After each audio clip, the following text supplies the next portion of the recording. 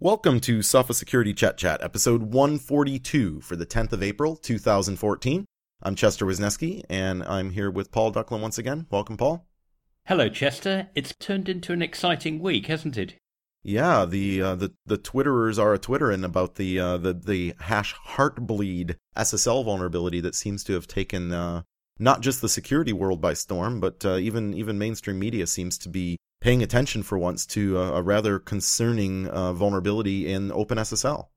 Yes, OpenSSL, it does SSL, or as we should probably call it these days, TLS. It puts the S in HTTPS, the padlock in the address bar for an awful lot of websites.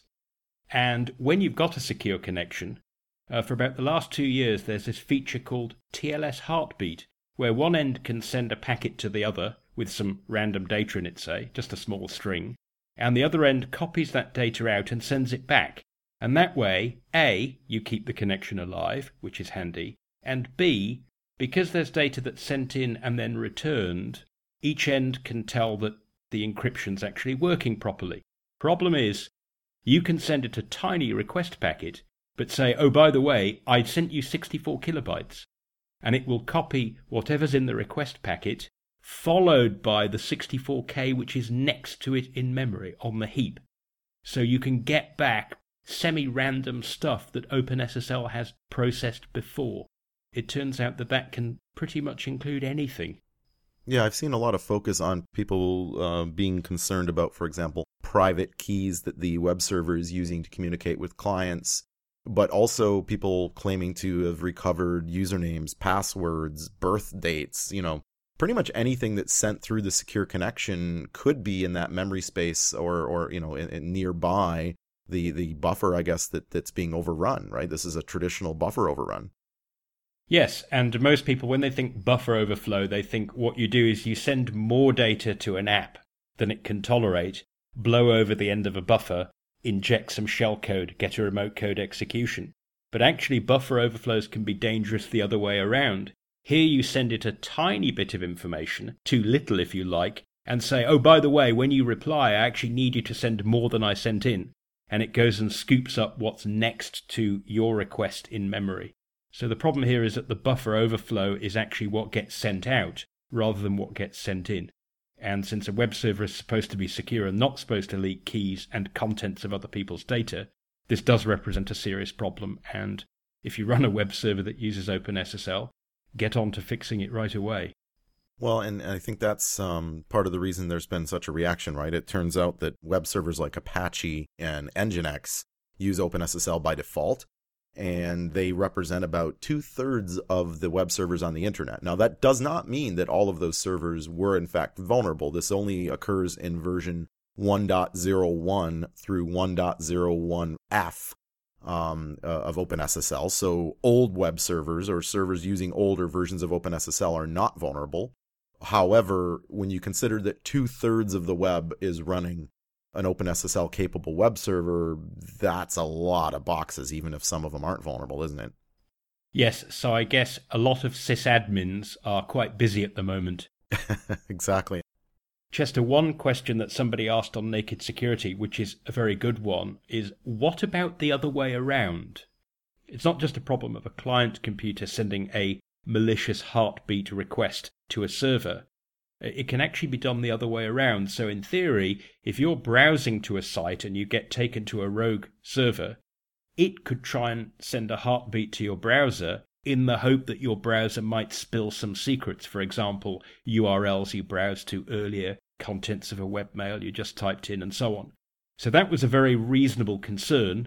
The very good news is that at least the 4 main browsers people are likely to use, that's IE on Windows, Safari on OS X, and Firefox and Chrome/Chromium on all platforms, none of those use OpenSSL.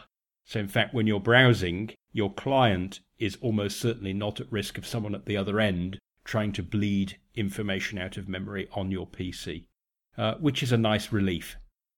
Yeah, absolutely. And for people that are worried about this, there is a fix available, 1.0.1g. If you are an admin running a vulnerable service, you should be able to update to that. In your Naked Security post, you pointed out that you can pass a parameter to the compiler to disable the heartbeat functionality, which will also kind of fix the problem, make sure that you're not vulnerable to it.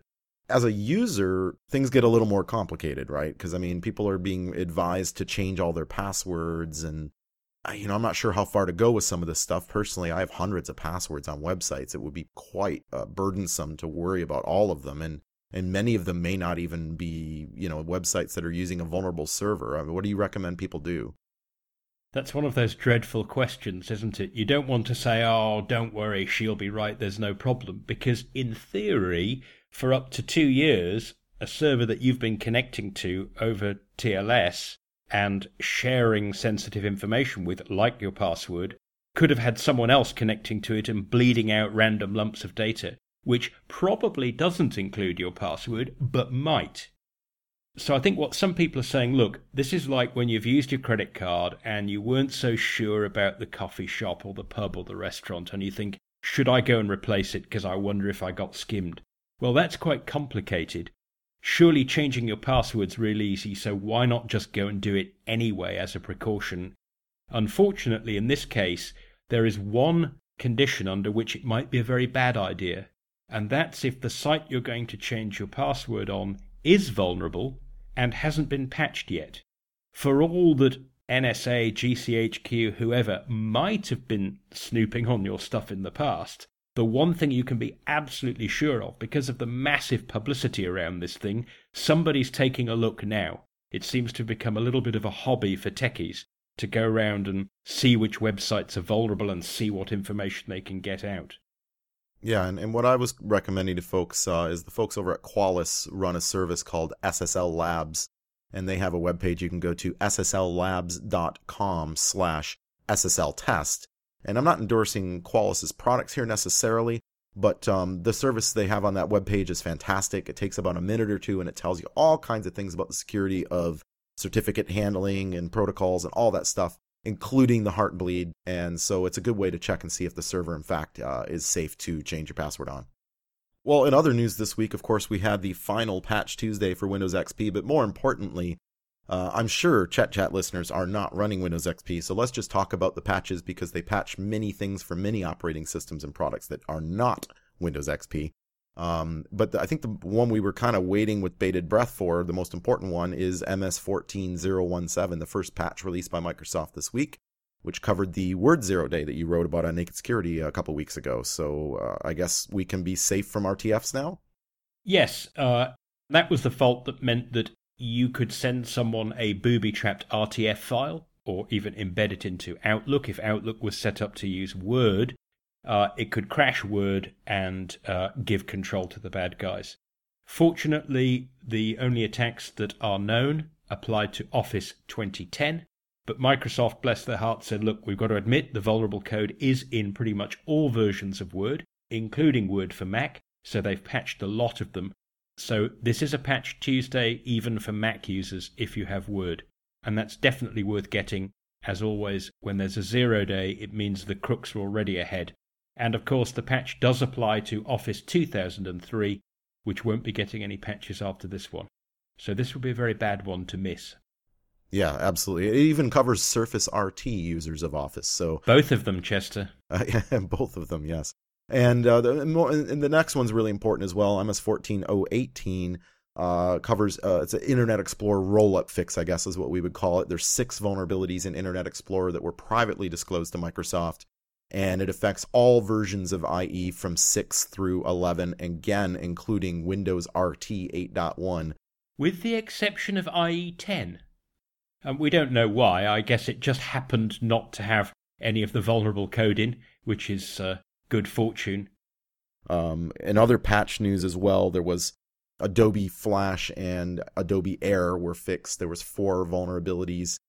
Reminded me a bit of our Techno podcast from a couple months ago when we went through the different types of vulnerabilities, because it turns out in the Adobe Security Bulletin, they listed the 4 different flaws that were fixed in this update, and it was sort of a kind of a dealer's choice. There was 1 use after free vulnerability, 1 buffer overflow, 1 security bypass, and 1 cross-site scripting vulnerability. So time to update Flash, folks. All they were missing was a Heartbleed, eh? Well, I don't think we need another one of those. No, 1 a week's more than enough. But people may notice that they're, on Windows and Mac, that their Flash was updated, a major version update. So it's no longer Flash 12. They've moved on to Flash 13. The fix for Linux was for Flash 11.2. We aren't likely to see a lot more fixes for Linux. Adobe is going to be discontinuing Flash for Linux soon. Hopefully that indicates the larger imminent death of Flash now that it's unsupported on iOS, it's unsupported on Android, and it will soon be unsupported on Linux.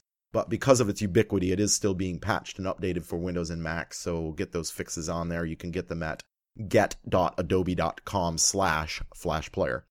And do remember that you have to opt out of the foistware. So maybe if you don't need Flash anymore, one other advantage would be that you won't get that foistware. Wouldn't that be nice? Yeah, no more installation of Chrome when you're a Firefox user. And ironically, Chrome has Flash embedded in it, so you never need to download Flash again if you accept the Chrome. So I guess maybe it's just a sort of a way to end the loop. I have to mention the end of XP, because it was one of the biggest topics this week, but I don't have a lot to say about it other than passing along kind of my opinion of it, which is I heard a lot of people scrambling about, the UK is buying patches for this, and this company's buying patches for that, and what about the ATMs? And my advice to people is, if you have XP, don't worry about what everybody else is doing. Worry about what you're going to do about it. Have a plan to get off of it. If you're truly stuck with it, with some sort of investment in some kind of industrial equipment that has to be operated from it or something, fair enough. Figure out what your plan is to isolate it, right? But worry about your own copies and get off of it as quickly as you can. It's just not prudent to run something that's 12 and a half years old, has, a lack of mitigation technologies, and isn't going to get fixes anymore. I mean, I don't care what the excuses are. I don't find any of them to be terribly valid. No, and we've talked about this several times before. The big thing that is missing from XP, that is in Vista and all later versions of Windows, is address space layout randomization. That's where things like DLLs and programs and the stack, things in memory that hackers have traditionally used knowledge about in order to pwn your computer from the outside, those are now moved around randomly. It doesn't make it impossible for an attacker to break in, but it makes it harder. And because XP does not support ASLR, and it can't easily be backported, that's one of the main reasons, I would say, why Microsoft has said, look, we really have to push this over the edge of the cliff now, because we want you to move on to systems that were designed with security more in mind right from the start. So you can criticize Microsoft that they didn't have this stuff in XP, but I think this thing about, it's just an excuse to rot more money out of me, I have to spend $100 every 10 years, that's a bit of a red herring.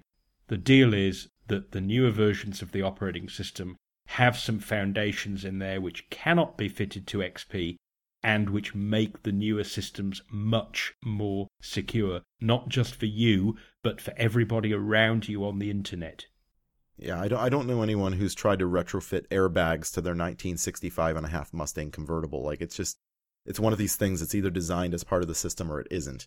And safety and security on your computer is important. I joked in a previous chat that at least XP users won't have to worry about any more patches after April the 8th, and some people seem to have taken it too seriously. Oh dear. Didn't that come back to bite you? Yeah. What's with that? Who really thinks that's good advice? Are you serious? I guess to summarize, Chester, you were joking when you said the nice thing about the end of patches is you won't have to worry anymore. You might not have to worry, but the rest of us certainly will. Well, I think you'll have to worry. You just won't have to worry about patching. So, speaking of patches, Apple released an update for their Safari web browser for OS X, fixing a lot of vulnerabilities, including stuff that was found at this year's Pwn2Own contest here in Vancouver at CanSec West. But there was some lingering bits and pieces that were quite surprising to me. I saw some 2013s referenced in this fix. Like, what's the deal? Yes, and there were 4 CVE 2013s. One was from November, but 3 of them were from back in April 2013, a year ago. 26 remote code execution holes and 1 sandbox bypass in total. So, to those people who've written in high dudgeon, to Naked Security in the recent past to say, oh, it would be crazy for Apple to get onto a monthly update cycle because, hey, they just don't need to update that often, and so many months there just wouldn't be an update. This is kind of the indication that perhaps greater regularity and frequency really is important. They were the pwn-to-own bugs. They're less than a month old. Apple did a great job to fix them promptly within the month. But there are these, as you say, lingering sores from a year ago. It's a real pity that they weren't fixed long before. If you are using Snow Leopard, you are out in the cold. As our colleague John Zorobedian put it the other week, no Safari patches for you, and it isn't looking ever less likely that you're ever going to get any. So this patch only applies to Lion, Mountain Lion, and Mavericks. That's 10.7, 10.8, and 10.9 users. At this point, if you're on Snow Leopard, you're in the similar boat of Windows XP users where you've kind of gotten some kind of updates sort of recently, but there's no indication you're ever going to get another one. Well, I disagree. I'd say the XP situation is actually a lot better because Microsoft have been saying for 7 years it will be the 8th of April 2014 that the last patches come out. That's that. You know, they've been quite clear about it. Whether you agree with that, whether you like it, whether you hate it, doesn't matter. At least there's been absolute clarity on when the end's coming. And really, Apple need to do that with Snow Leopard. It's either supported or it's not. It can't be somewhere in the middle. I think Apple users would be thrilled if, Apple supported operating systems for 12 years, like Microsoft has. So perhaps the comparisons of Apple users always making it out like they're superior. They need to take a look in the mirror and see what's really going on here. Perhaps Windows users actually do have it better. Yes, of course, since Apple only allow you to run the Apple operating system on Apple hardware, they can pretend to support the operating system for 3 millennia. Just say, sorry, we don't support the hardware you bought 7 years ago. But as we've said, Snow Leopard, come on, Apple. Tell us what the story is. It's not that hard. Well, on that note, I'm going to conclude Sophos Security Chat 142. As always, for the latest security news, please visit nakedsecurity.sophos.com. For this podcast and all of our other podcasts, including the techno and things that we do like that, you can go to soundcloud.com/sophosecurity. And until next time, stay secure.